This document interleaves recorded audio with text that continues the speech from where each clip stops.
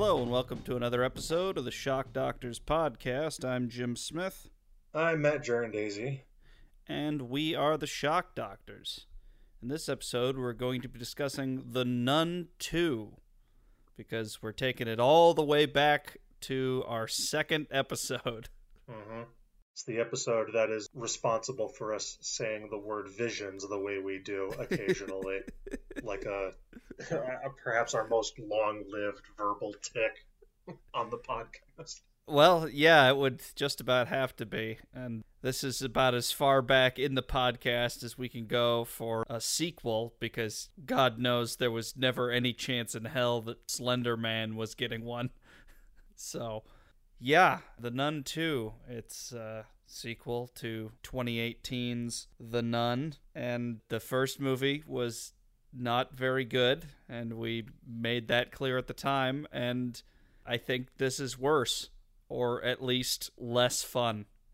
Yeah, I don't know. Its defining characteristic is that it is put in the awkward position of bringing back characters from the previous movie who I do not remember and have no fondness for. Oh, it's Frenchie. Yeah. Right. When the thankless sidekick character said, "Who is this Frenchie guy?" I was like, I'm all right. Finally, somebody's speaking my language. Thank you. Yeah, I had literally zero recollection of Frenchie.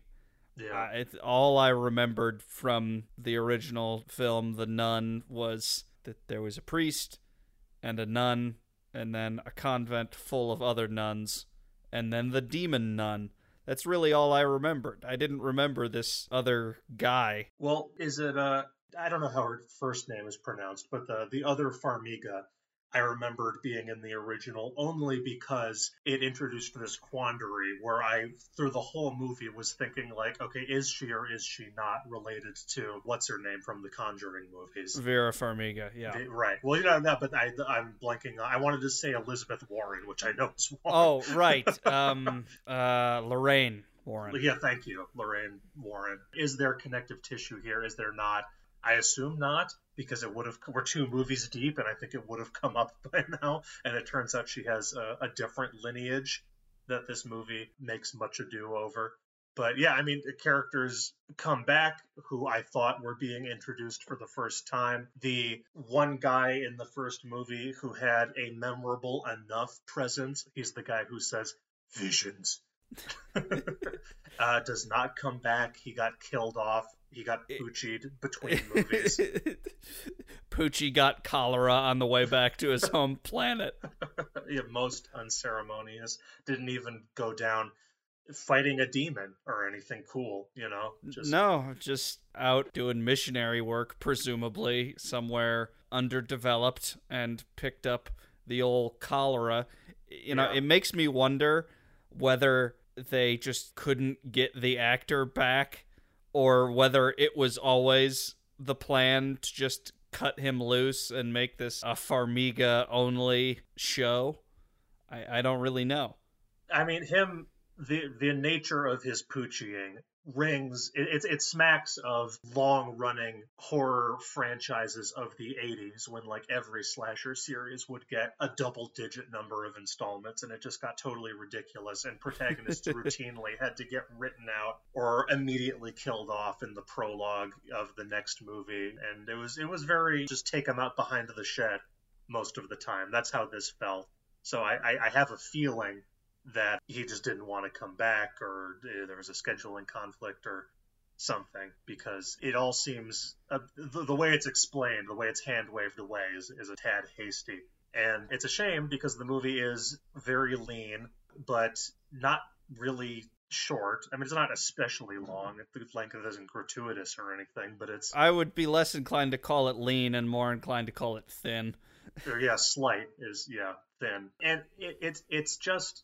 boring as sin, and we can talk about this more after the break, and I'm sure we will. I have precious little to say about this movie, so I don't want to front load too much of it. But basically, in addition to the problem I already described, which is that it depends upon you remembering and or giving a shit about the events of this very forgettable movie from 5 years ago, Mm-hmm. incredibly.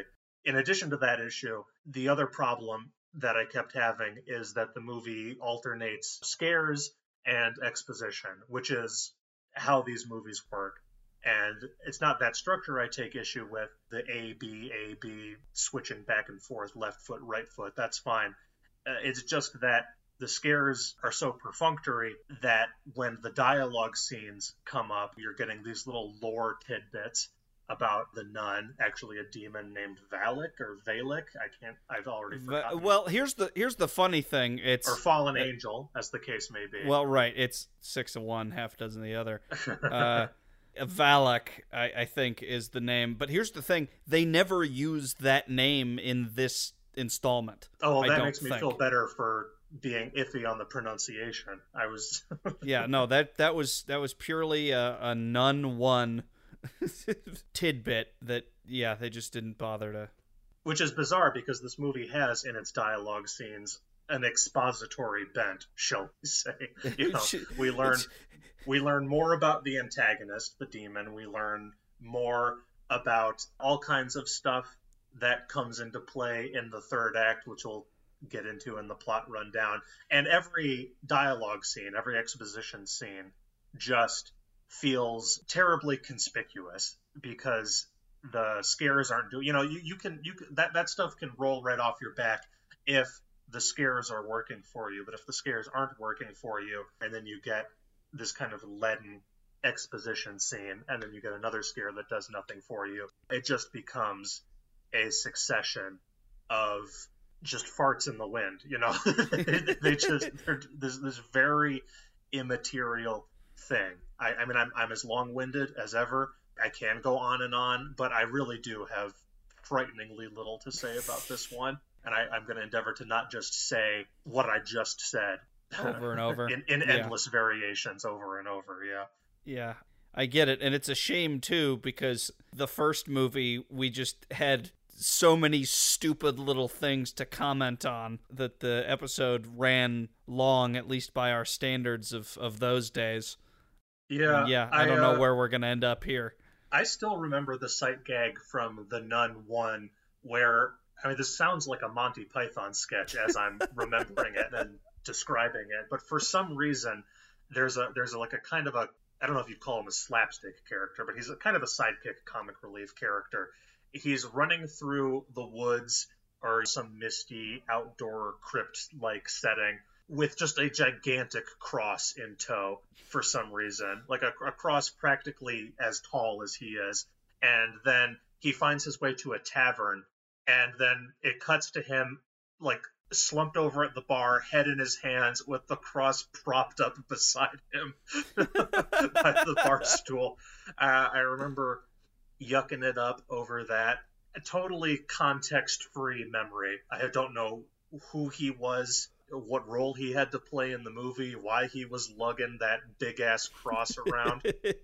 But the movie, the first one, was not without its fun moments, or moments that were easy to make fun of. And yeah, the new one just has none of that. It was directed by our erstwhile enemy, Michael Chavez, who did, what did he do more recently? He did Devil Made Me Do It. I think still the most recent Conjuring movie, unless I'm forgetting one. Yeah, no, it is, and I forgot he did that. And before that, what really got him in our crosshairs was the La Llorona movie, which was also fairly far back in our back catalog. Not as far back as The Nun, but somewhere in the teens, I think. Yeah, thereabouts. So he's 0 for 3 as far as I'm concerned. Yeah, I mean, he's well on his way to William Brent Bell, Jeff Wadlow, Adam Robitel status. Yeah, I mean, I feel like our Mount Rushmore of bad horror directors got cemented pretty early on, and we've just never deviated from it or made room for any fresh blood. And we could use a fourth horseman and a fourth head. Yeah. Bad horror director Mount Rushmore, so, you know. Maybe not yet, but one more shitty movie in this universe. Yeah, and that's will be the latest inductee. And for the time being, we can maybe consider him a novitiate. How pointed. Yes. So Just a quick sum up before we launch into the rundown. In the original film, The Nun, there is a demon, as Matt pointed out, named Valak, who takes the form of a spooky nun who is sort of haunting / cursing, whatever the fucking lingo is. They always seems to be a moving target. A convent in Romania, and priest comes, and I forget, was the younger Farmiga already there, or did she come with the priest? I don't think even that the remember. priest, the sidekick that I was describing before, the weird man-sized cross interlude, I think the priest, the main guy who succumbed to cholera between installments, he and that character show up at the haunted convent, and Taissa Farmiga is already there, to the best of my recollection. And now she has moved up in the world. She is now the one doing his work, basically being dispatched on holy missions when there's conjuring fuckery afoot. Well, really just one. She's been hiding out at this other convent in France, and then like a cardinal shows up at some point and says, "Yep, Father Burke's dead. You gotta go. The church needs you." And she doesn't want to, and then she does it anyway. But yeah, basically in classic Juan verse conjuring verse fashion, the first film ends with the enemy, the entity, appearing to be vanquished, and then, it's back. And I guess that's not unusual in horror, but it seems so stupid in this context because these movies are all about the power of love and the power of faith, and they're so fucking Catholic that, you would think that if they have successfully performed some kind of Christian rite to banish a demon, that it would just work and that it would stay fucking stick the landing working. Well, and it never does. It cuts both ways too, because it makes, first of all, it's a hard sell to begin with, for you and for and for, I suspect, a decent number of other folks, that love and faith come to save the day every time. It's a little God-fearing and a little wholesome for what these movies are trying to be. But that might have something to do with their mass market appeal. I don't know. But it does make love and faith seem like fairly ineffectual weapons that they just have to keep playing whack-a-mole with these fucking demons. It should be one and done if the good Lord is actually on their side. And the other issue, which I actually find even more troubling, is that it makes the demons just seem like Team Rocket, because they're like they're bested very decisively every time, but not so decisively that there is just the one encounter. It's like every time they get trounced, but for some reason they have to get trounced over and over again. So it makes both sides seem very wimpy, in a way that's it's hard to root for anybody. I mean, I guess I'm rooting for the side of love and justice and etc. But I don't know. Neither of them are making a very strong showing for themselves. We open in France in 1956, if memory serves, and there's a decent little pre-title drop prologue shown mostly from the perspective of an altar boy or something, a young kid. Yeah, altar boy. And the opening shot is very like would-be third man. It's just missing the Dutch angle. The kid's like sort of traipsing down this foggy cobblestone street, kicking a ball ahead of him. And then he comes into this church, and there's an elderly priest there who's gently admonishing him. And he goes into the basement to either retrieve or put away some of the the special wine. What do they call it? Communion. The communion wine. And this is the only planting and payoff that I like, because the communion wine plays a role in the climax, and it being Chekhoved way up front is actually pretty inconspicuous. All of the other, seeds planted. Yeah, I'll be honest, it didn't even occur to me. So yeah, points for it. So I like this little prologue on the whole, because it taps into that. It helps that it's from a little kid's perspective. These movies are so hokey and cartoonish, the way evil is depicted, that frankly the protagonist's age should be skewing younger. You almost can't go too young for my liking. It's not the only reason that the first of the two recent It movies was a lot better than the second one, but it didn't hurt Right. that the protagonists were all middle schoolers or thereabouts. Anyway, it taps into that little kid fear of the basement. He gets a little spooked, putting the communion wine away, and then he runs back up to ground level and tells the priest that he saw something and he's freaked out. And then there's a kind of eerie shot of just like a dark space in the corner of the church, and you're waiting for something to happen, and really what you're waiting for is for something to come lunging out of the darkness, because that's what always happens. Or maybe it'll come lunging from the left or the right, or we've talked about this countless Ad times. nauseum. Yeah, right. They always try to fake you out, and half the times the fake out is so obvious that you second guess it, and it ends up, in trying to subvert your expectations, it plays right into them. Not so this time. It keeps it kind of classy, relatively speaking. You just have a pair of white eyes sort of snapping open in the darkness. And then things get a lot less classy. We move very quickly into CGI pyrotechnics. The priest gets lifted off the ground and set aflame. This is also foreshadowing for the climax. So far, it's all relatively tidy. Title drop, and then we are introduced or reintroduced to characters that are going to play a more prominent role in this story. Half the time, you don't know right away whether they're being introduced or reintroduced. At least I did. Yeah.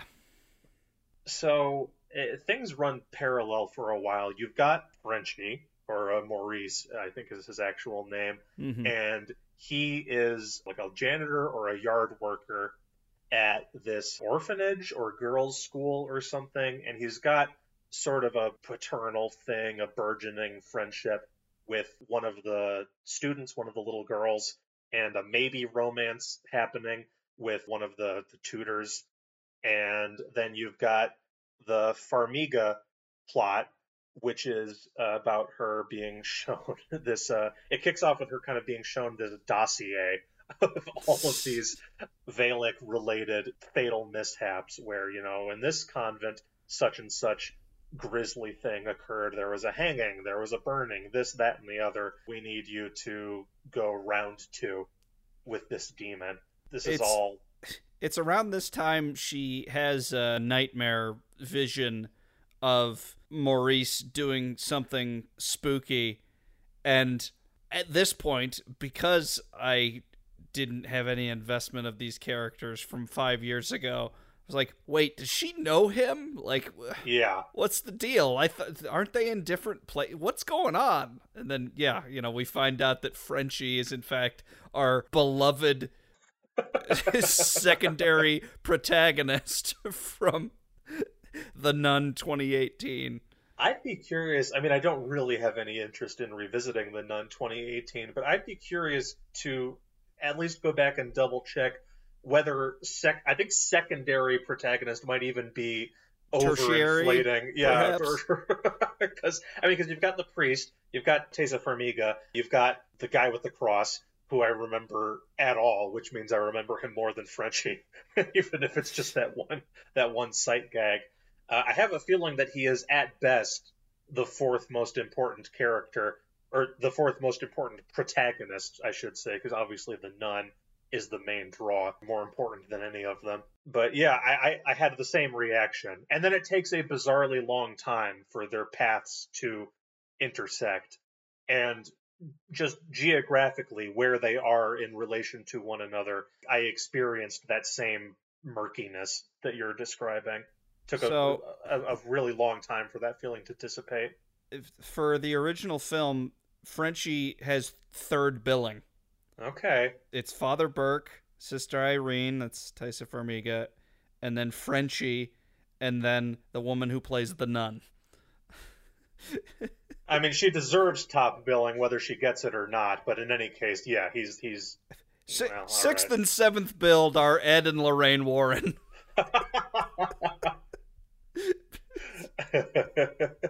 These fucking movies, man. Well, and I guess to the filmmakers' credit this time around, they don't actually expect you to remember any of this, because for one thing, what is her actual name? Irene? Yeah. Irene has a new buddy that she can explain things to, named Deborah. Right. And so that helps to jog our memories a little bit, or at least it's designed to. And we also get periodic nano flashbacks from the first movie where they'll repurpose footage just to give us something to go, oh yeah, okay. You know, there when Frenchie's name comes up and Deborah's like, who is this Frenchie guy? Again, echoing my exact sentiment. Irene is like, he saved me. He came back for me. And there's, you know, a 2 to 5 second long shot from the original movie of him coming to her rescue in some dank crypt, you know, that I only half remember. And, you know, she's trying to sell that bond, that emotion, the actress is, but it's just so not there. I mean, it's like, I don't know, it'd be like if Fast Five tried to do the we got to get the band together thing, but it was the second installment, and there were like 5 years had elapsed between the first installment and the second one coming out. It's just that you have not put in the legwork to create this goodwill, this pathos, this familia thing that you're trying to create. It's funny you should mention that, because I saw Fast Five first. I hadn't seen any of those films prior to seeing Fast Five. I went and saw it in the theaters the night they killed Osama bin Laden. What a night to be an American. I know. You must have come out just shitting apple pie, screaming, like sparklers coming out of your ears.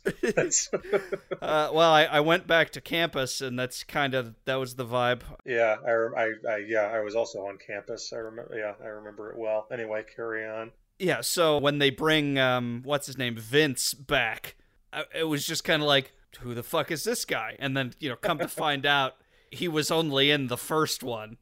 Yeah. But it does work when you've seen all of the prior 4 films to prove your point. It is effective once you have the context, as opposed to, one movie 5 years prior to the other.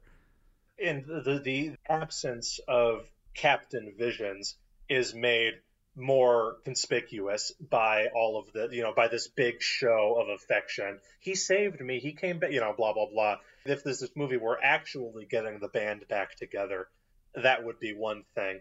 But the guy that we're more likely to remember couldn't be bothered or had better things to do. So we have to foist all of that affection onto this nobody who spends most of this movie, when he's not being cute with the little kid or being cute with the tutor character, the instructor, he's possessed, basically. He is responsible. I mean, it's not his fault, but he is Valak's vessel. There's another nano flashback to, I assume, a shot from the first movie where the demon does something right out of the Conjuring playbook and pukes a bunch of black ichor into his mouth, or maybe it's like a slimy tendril. It's blink and you miss it. But anyway, he's got some demon in him, and that's why there's been this warpath being wrought across, Europe. Across Europe. Yeah, no, he's basically the Nun's meat puppet Uber across Eastern and then into Western Europe. Yes, a satanic valet of sorts, unwittingly smuggling the demon here and there. So in addition to that exposition, we get exposition to do with the church, where most of the movie plays out. Irene and Deborah are sent there.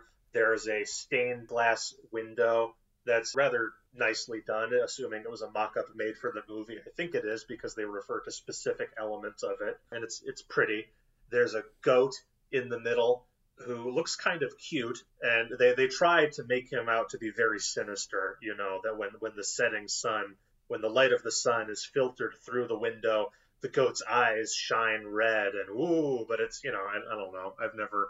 I feel like no one since the 1500s has been sincerely afraid of goats, in terms of in terms of them actually having these sort of satanic connotations, you know what I mean?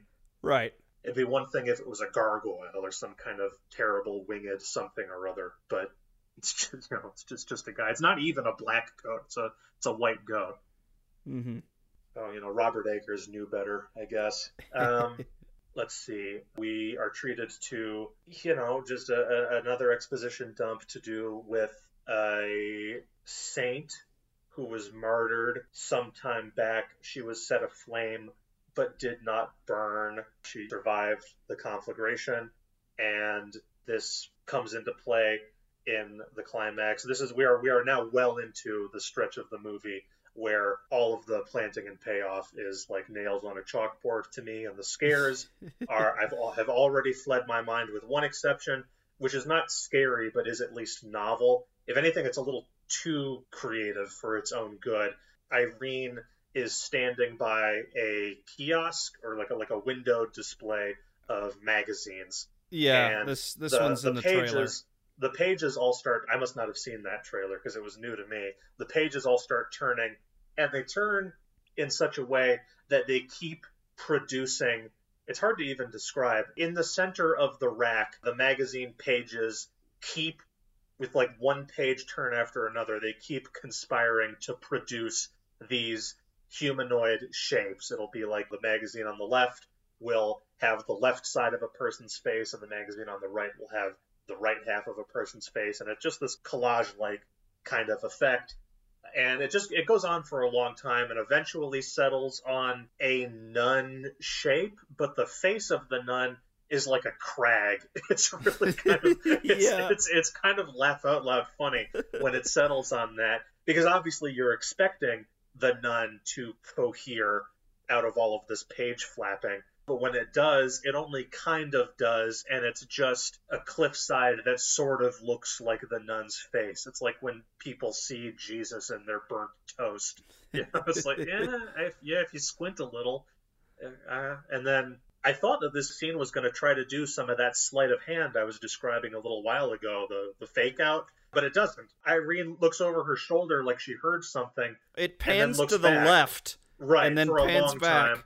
Very laboriously. Yeah, nothing happens for a while, and then finally, when she's kind of looking back in the direction of the magazine rack, the nun just sort of blinks into existence in front of its silhouette and then grabs her by the throat or whatever. Right where you're expecting it to show up. So maybe the 5D chess has advanced to a point where they know that we're second guessing them, and so they just do it the predictable way, but that's not, I don't know, or Michael Chavez is just a hack. I'm not sure which. In fact, actually, I retract that. I am pretty sure.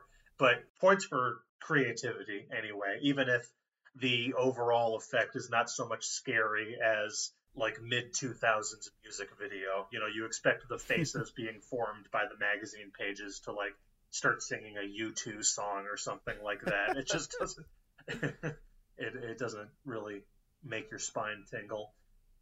The movie just plods on and on. We are eventually reunited with beloved fan favorite character Frenchie, and he is super duper possessed. And we get the kind of interminable climax that these movies are known for, where it plays out in multiple stages. You get a couple false victories sprinkled in there, and I've skipped over some stuff. There's this sort of would-be Well of the Souls moment where they use the sunlight coming through the stained glass goat to show them. Create a laser pointer that would be fit for a cat. Yeah, right, exactly. Just this red beam. And it points to the eyes of the woman who was set aflame but survived. The martyred saint, because after they set her aflame, they proceeded to gouge out her eyes when she survived the burning. That's why her eyes are sacred. And apparently Valak, the nun, demon / fallen angel, according to papal librarian what's-his-name. I don't think they even gave him a name, frankly. We glossed over all that. The nun wants these eyes because it thinks that it's a very powerful artifact, and so that'll give it the power to... I don't know what exactly. We never really get there. There's no indication as to what exactly the demon wants other than to have its power. I guess there's some talk that it's been going around killing or trying to kill the descendants of this saint. Spoiler alert, one of whom is Taisa Farmiga. Yeah. But that all seems to be just in service of getting this artifact. So yeah, the end goal, other than just the accumulation of more power, maybe that's the point. That's all demons want in this universe. The motivation, the ultimate motivation, is not really clear. Well, this is why because the demon cannot do a lot of its own talking, and thank God for that, because whenever it opened its leathery black lips in the last movie, it said some dumb shit like, looks like the village is missing its idiot. Do you remember forgot about that. Well, I did not, for some reason. Insanely stupid. But that's why you give them a human acolyte, like, so that they can do the pontificating on the demon's behalf, like John Noble, say, in the last Conjuring movie that this guy directed. Mm-hmm. He was sort of fun, sort of diverting. Except when he had chicken shit on I mean, that hands. was the apex of his performance and of that movie and of Michael Chavez's filmography up to this point, so... Yeah, I mean, the climax is the usual hoopla, the usual song and dance. At one point, it looks like Frenchie has been sacrificed to kill the demon. You've got the little girl is there who he's been buddied up with, and she's like, "No, you're hurting him." And again, you know, it's like, oh, guess we better just stop the exorcism. Right, which, you know, so then the demon gains the upper hand and sets fire to Irene in the same manner as in the prologue. You know, Irene is lifted into the air, bursts into flame. Aha! Does not die. She is descended from Saint Lucy. And then the heroes triumph finally, but again, definitively, but presumably not for the last time, in the manner of Team Rocket.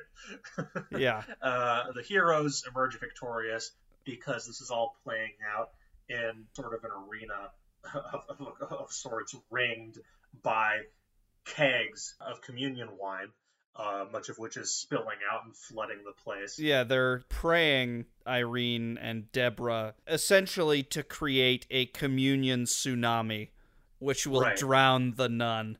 Right, because, well, I guess they're commuting it into the blood of Christ, and then the demon gets Overlook Hoteled into hell.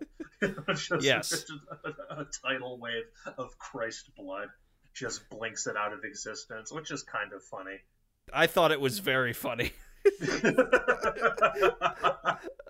It's just like, it's not just kegs are spilling out onto the floor and then, like, maybe some of that gets lifted up in the air or something. No, a bunch of kegs explode like they were rigged with C4 to set up this set piece.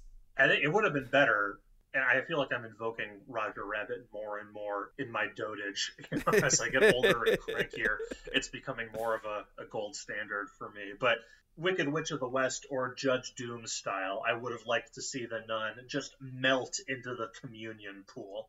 You know? Yeah. Drag it out a little. Let me see. Oh, what a world, what a world. Like, let's relish the moment of victory. But instead, kaboom, like you described. It's just Looney Tunes, which is fun in its own way. And that's it, basically. We don't get any indication, unless it happened during the, you know, if there was like a mid-credits thing, then I missed that. But the epilogue, such as it is not much of anything. There's no indication, no tune in next week kind of sequel hook, no sign that something is amiss. And I don't remember how the first Nun ended, but I know that it ended with a wink at the audience, like, uh-oh. Presumably it had something to do with Frenchie being possessed, but I know that it left the door open, and this one kind of doesn't. So there is a mid-credits scene, and it's the Warrens. It's the fucking Warrens. I'm not kidding. Don't say. It's at their fucking house, and the phone rings, and Patrick Wilson picks up the phone. Yeah, puts down his guitar, presumably. This little light of mine. Oh, hold on. Hey-o. And it's like, that was Father so-and-so. He needs help with something. It's like, I think it's just archive footage from, I don't know, the end of the first Conjuring movie, or I don't know where it's, I don't think it was freshly shot. Uh-huh. And I don't even see what that's supposed to be doing in terms of, like, sequel hooking type stuff. It's just a reminder that they still exist. It's just like, yeah, you know, the Warrens, and like, hey, don't forget, the Warrens are from the 70s, so they can overlap with the events that happened in the 50s. It's not much separation, you know, characters can overlap. That's the only thing I can think of, but to what end? Well, it's just, to no end that I can see. I think it's just an assurance from the filmmakers to the audience, like, don't worry, we haven't shut off the content spigot. You know, it's gonna keep spewing these movies out as long as you keep paying for them. It's like, I saw this meme recently on Twitter. It's like a John Carpenter's The Thing-esque creature puddle amalgam of just like a bunch of pop culture figures, and then it's captioned with something along the lines of, I like recognizing things.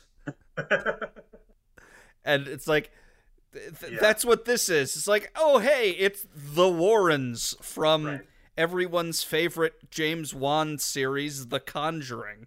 Well, I mean, to invoke another Twitter meme, that it is, I think, just a moment that's made to make you Leonardo DiCaprio out of your chair for a second and point at the screen. Right, yes. There it is.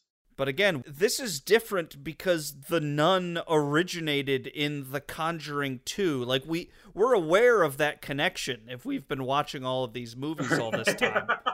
Right, yeah, exactly. This isn't something new. Like I said, I don't even think it's a freshly shot. I think it's pure archive footage. But no, and for the reasons you say, it does not qualify as a crossover. I mean, Lord knows, it takes a pretty beefy, hefty crossover in this MCU-fatigued world to get people excited. And this falls beneath the lowest possible standard for what a crossover should be, because they originate from the same source. Basically, the only kind of crossover into another part of the James Wan universe that could have made me excited is if it cuts to the nun somehow emerging from the muck yet again and teaming up with Gabriel from Malignant. I was gonna say, if the nun had been banished back to hell and, you know, met Gabriel there and proposed a team up, we're not so different, you and I, or they had fought Freddy versus Jason style, I would have been hype as hell. But that's the only one. So, yeah, I guess we'll head to the break and then we'll pick it back up after that. Sophie, what happened? I think there's something here that's not meant to be.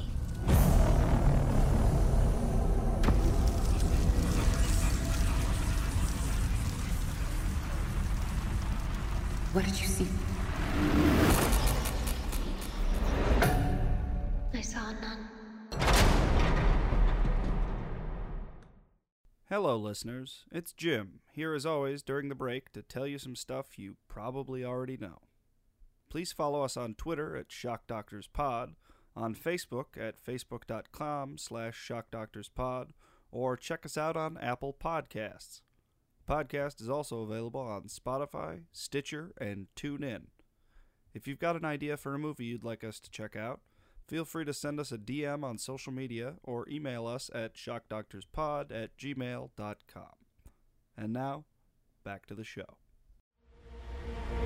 This thing, it's come back for me. This demon was once an angel. Rejected by God. Stripped of power. It wants that power back.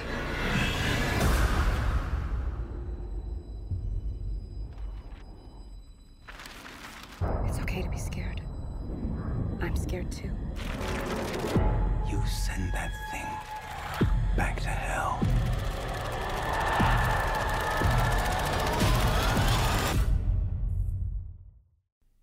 And we're back. So, I don't know if I'm having a problem with the theaters I'm going to, or if something is periodically wrong with my eyeballs, or if this really is part of the heinous trend in film and television these days of so many dark room or nighttime scenes just being insanely poorly lit, but huge swaths of the Nun II were illegible for me. And yeah, I mean, muddy at best. Yeah. And I always have to suspend judgment on that because I watch most of these movies, cam riffs in a piratical kind of way. But yeah, so to me, it's all fucking porridge, visually speaking. But yeah, I can sometimes infer when a movie's cinematography is on the soupy side, and that appeared to be the case this time. So I again can't really weigh in on that, but I'm not surprised that was your experience of it. Yeah, because obviously I didn't watch the trailer for The Nun immediately prior, or The Nun 2 immediately prior to watching the film itself, but my recollection of how bright certain shots and scenes in the trailer were relative to when they came up in the film, I feel like it was a lot darker, so I might have just gotten shafted by my theater again. But I remember, wasn't it Cobweb where I bitched about this? I believe so, yeah. I think I'm just on a bad run of theaters not properly setting their equipment. It's an epidemic.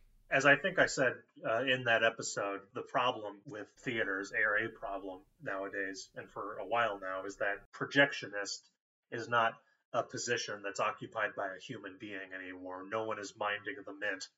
It's just. I think, yeah. If there's something wrong, nothing is done about it. There's no human eyeballs. Yeah, basically the only thing that they'll do is if it just won't, like the movie won't play, or like the sound just completely cuts out, they will call in someone from outside. That's the most they'll do. But yeah, there are no technicians on site, and that's a problem. That's bullshit, particularly given how expensive movie tickets can be these days, not to mention concessions, although I don't buy a lot of concessions myself. I know the theatrical experience isn't what it is in terms of, many people don't go out except for big event movies anymore, but I don't know, maybe if theater operators gave a fuck about the product, maybe that would help a little. Or maybe not. Maybe people just like watching content sludge on Netflix. Martin Scorsese certainly seems to think so. Yeah. To wade into that fresh bit of discourse. I don't know how fresh it is anymore. I know that well, it was freshly reheated. Yeah, recently. I guess that's what I meant. Profile. Yeah, I know. It's yeah. Battle lines have been drawn, and you and I have consistently, maintained our stance on that particular culture war. Yeah. So yeah, I'm sure that that it's part projection and part just it's a horror movie. It's got to be dark. Yeah, but not dark in like a visually intricate or way that's going to be pleasing to the eye. Yeah, no, it's theoretically you want to make stuff dark in your horror movie to sufficiently obscure something to make it spooky or suspenseful.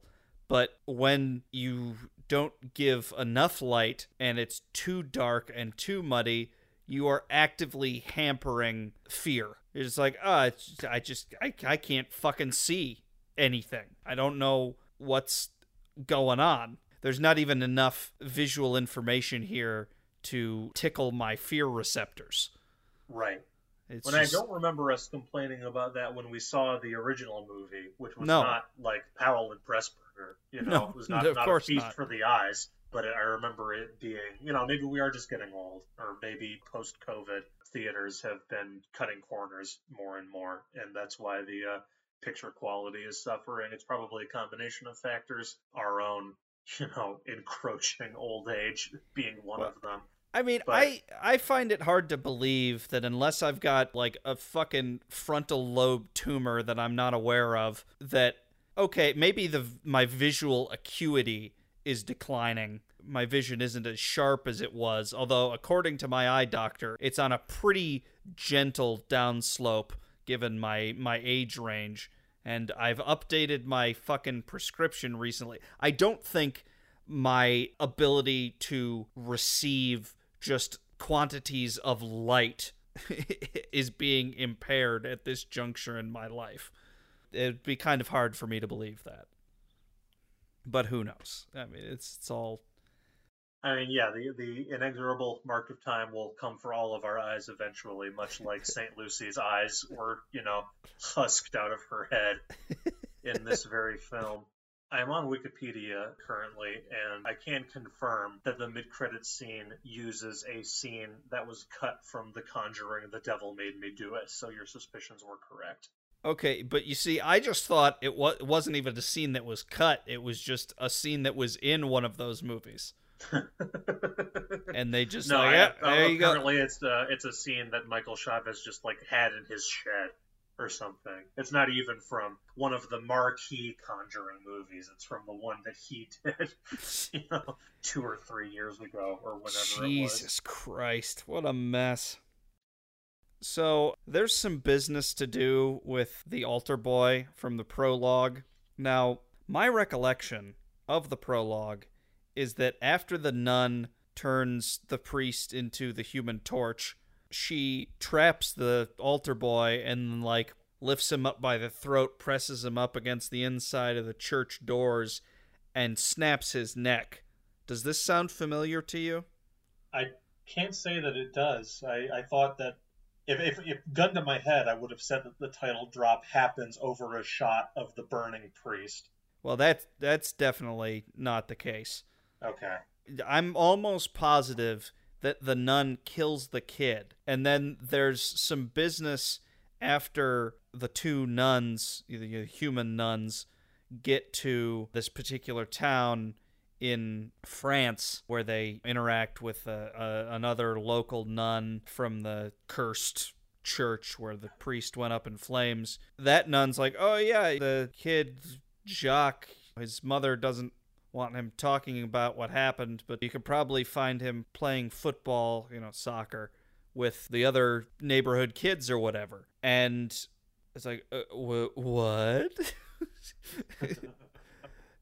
So is this going to be he's not really alive, he's just a specter or some kind of revenant, some tool of Valak that's just kind of floating around, and then Irene interacts with this kid, but it's kind of like a fugue state sort of thing, chasing him down alleys, and he keeps disappearing.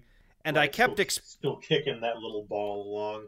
Right, well, and I kept expecting this kid to have, the demonic heel turn and help to bait her into a disadvantageous confrontation with the nun, and the second part of that kind of happens because it's chasing him around that leads to that fucking magazine rack set piece.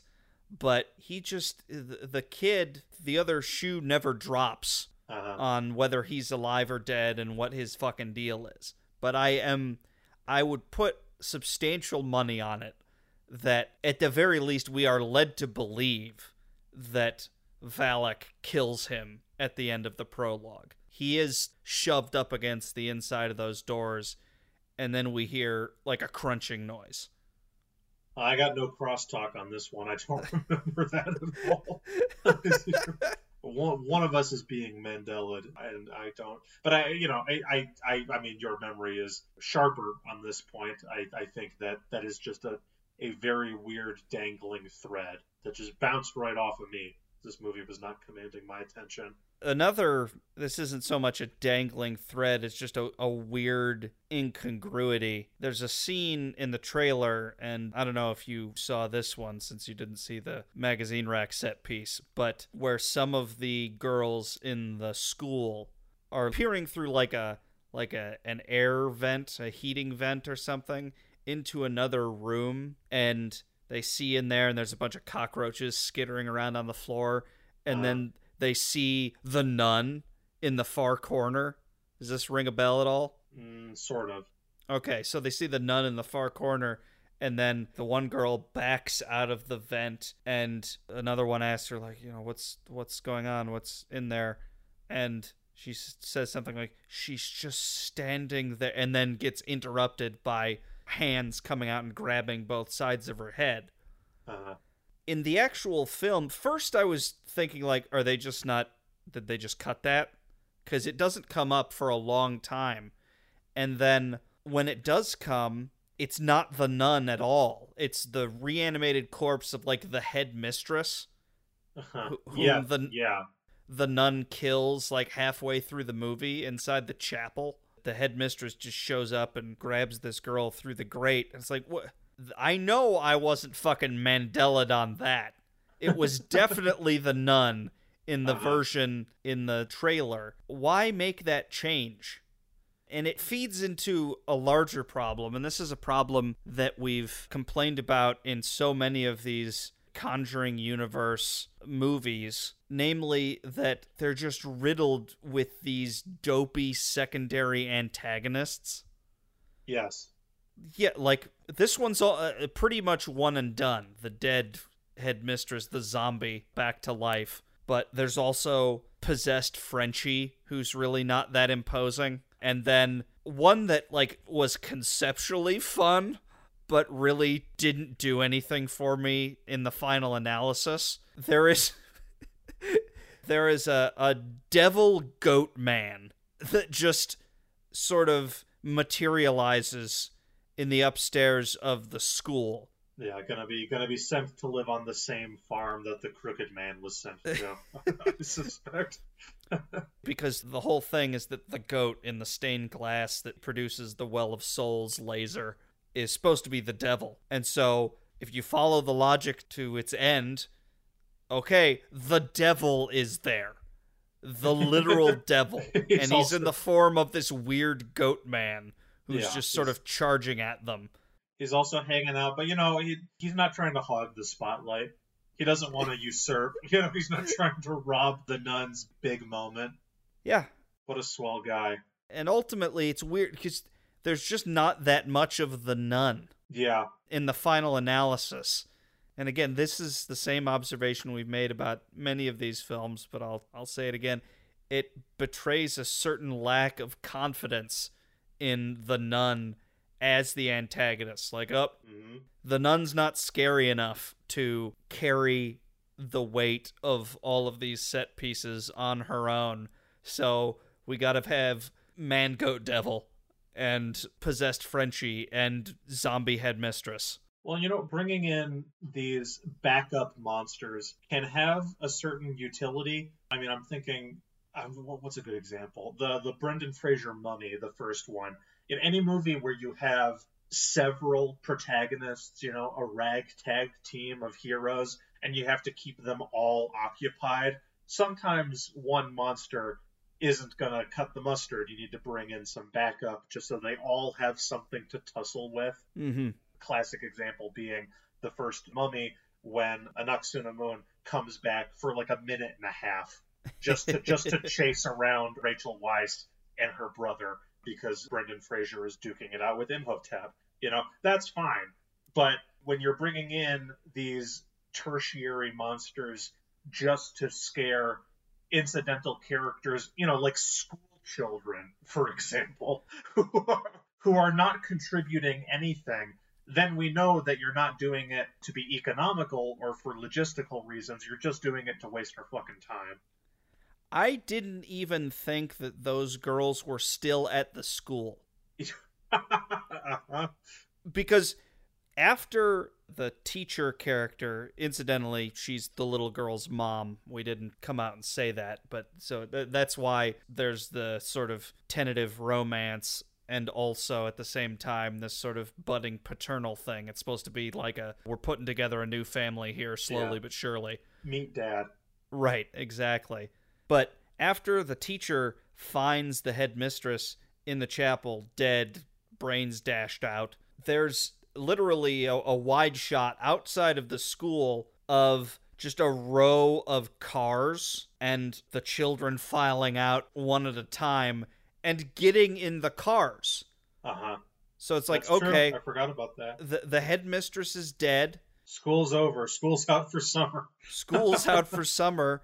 All of these girls are going home. The only reason that the one little girl, Sophie, is still there is because that's where her and her mom live, is at the school. So I thought they were there alone with Maurice.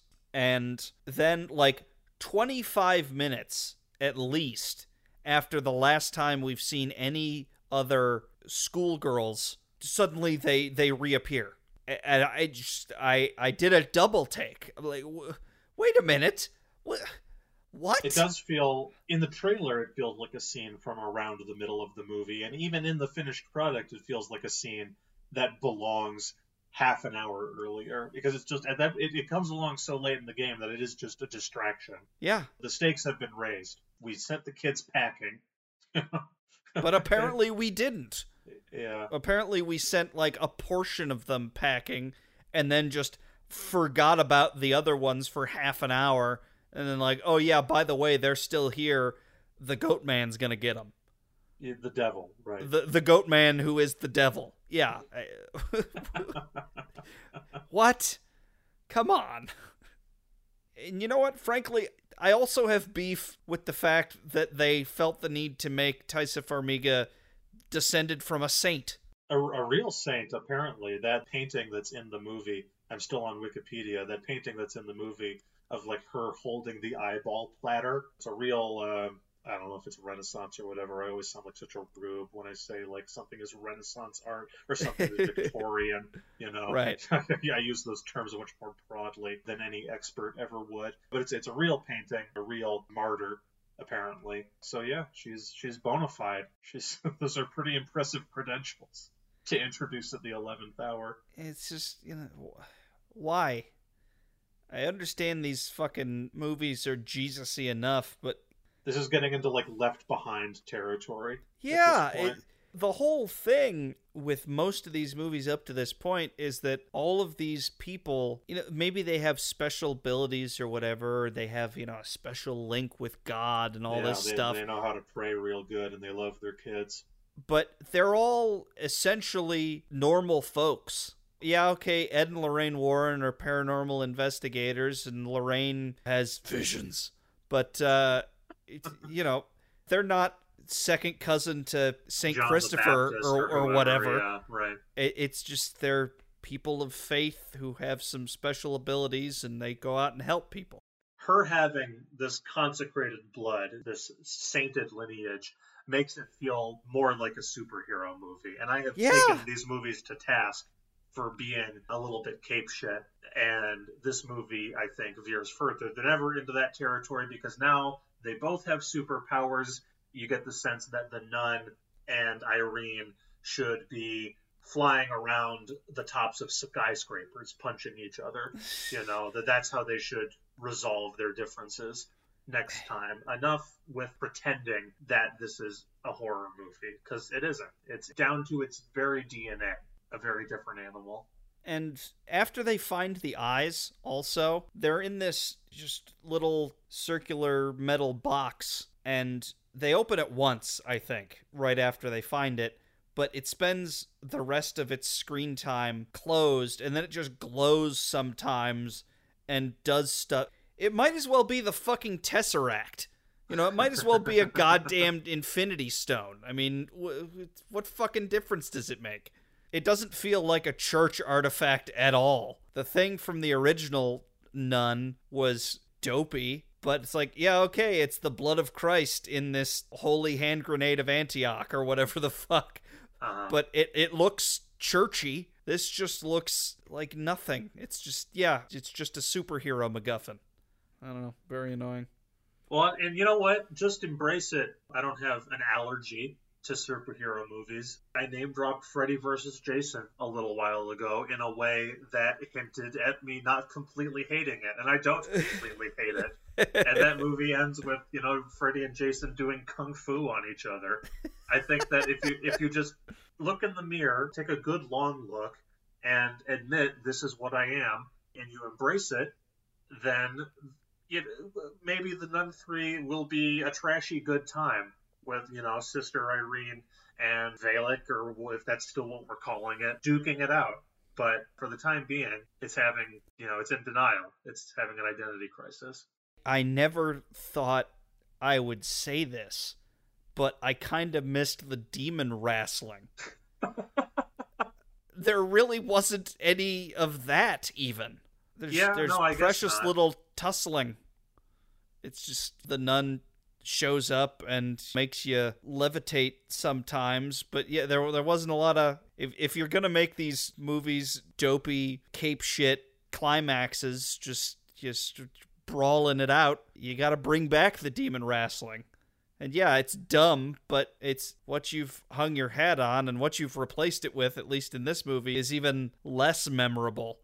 Well, and a little bit of honest-to-goodness choreography can go a long way, because I objected to the demon wrestling on principle in The Nun I and in any number of other Conjuring movies that we've covered, but all of them would have, Malignant is proof positive of this. When Gabriel makes mincemeat of the whole police station.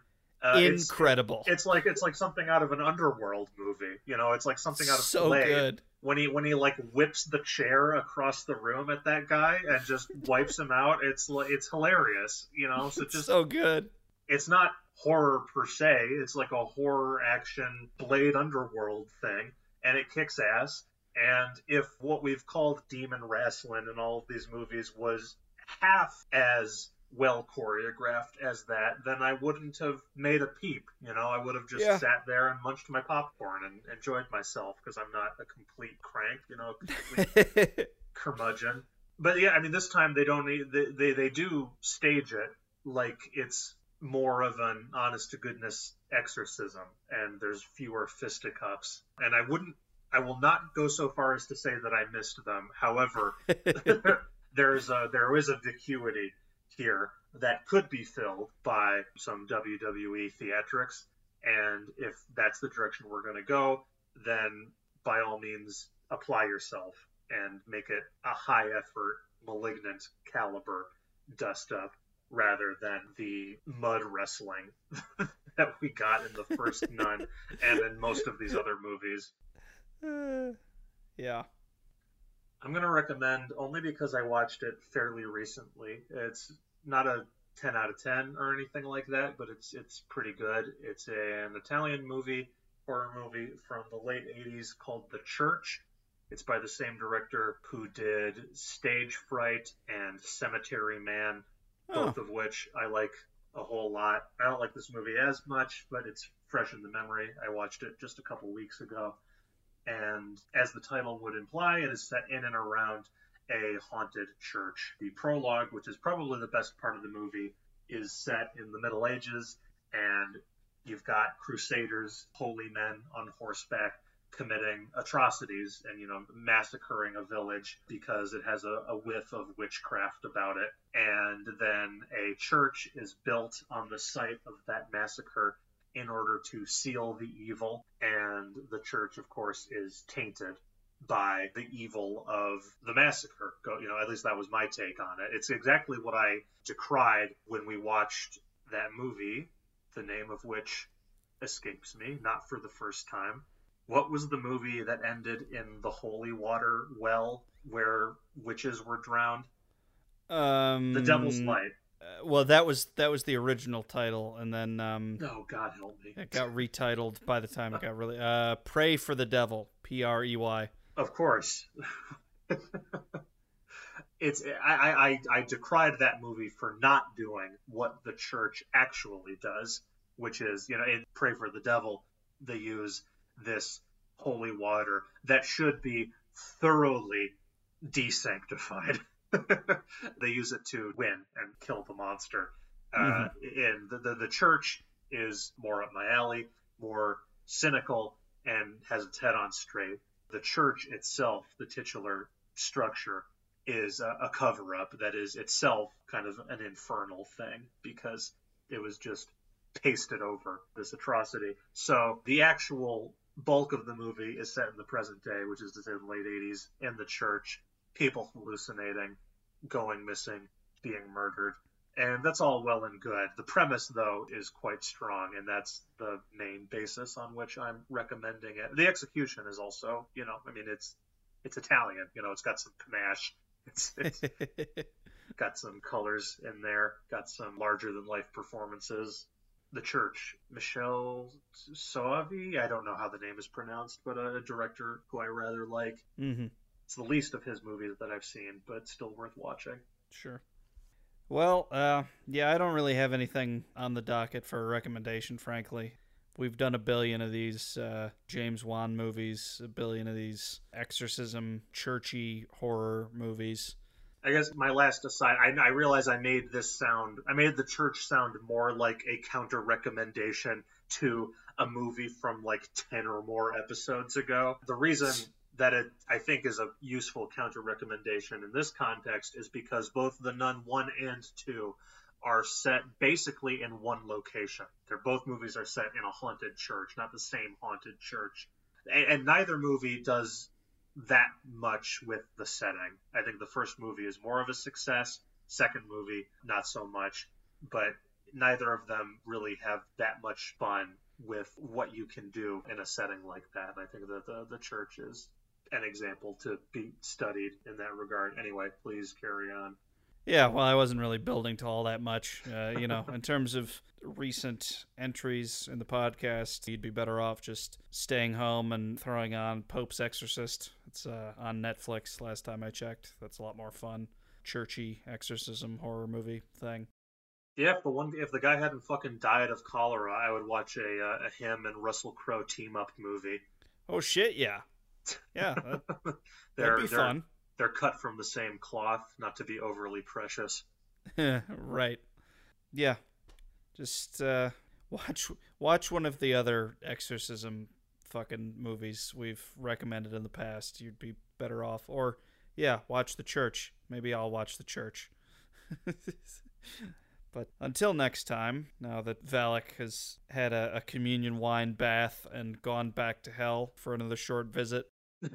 Yeah. I'm Jim Smith. And I'm Matt Daisy. And we are the Shock Doctors. We'll see you later. A quick note. Further research has revealed that the giant cross sight gag guy Matt remembers from the first film was Frenchie. So, mystery solved. As always, we have some acknowledgments. Our music was composed by Will Connor. Audio for the bumpers was taken from the Nun II official trailer, uploaded by Warner Brothers Pictures. All rights reserved. Our next episode will be up on Sunday, October 15th, and we will be discussing Saw 10, about which we're just absolutely thrilled. See you then.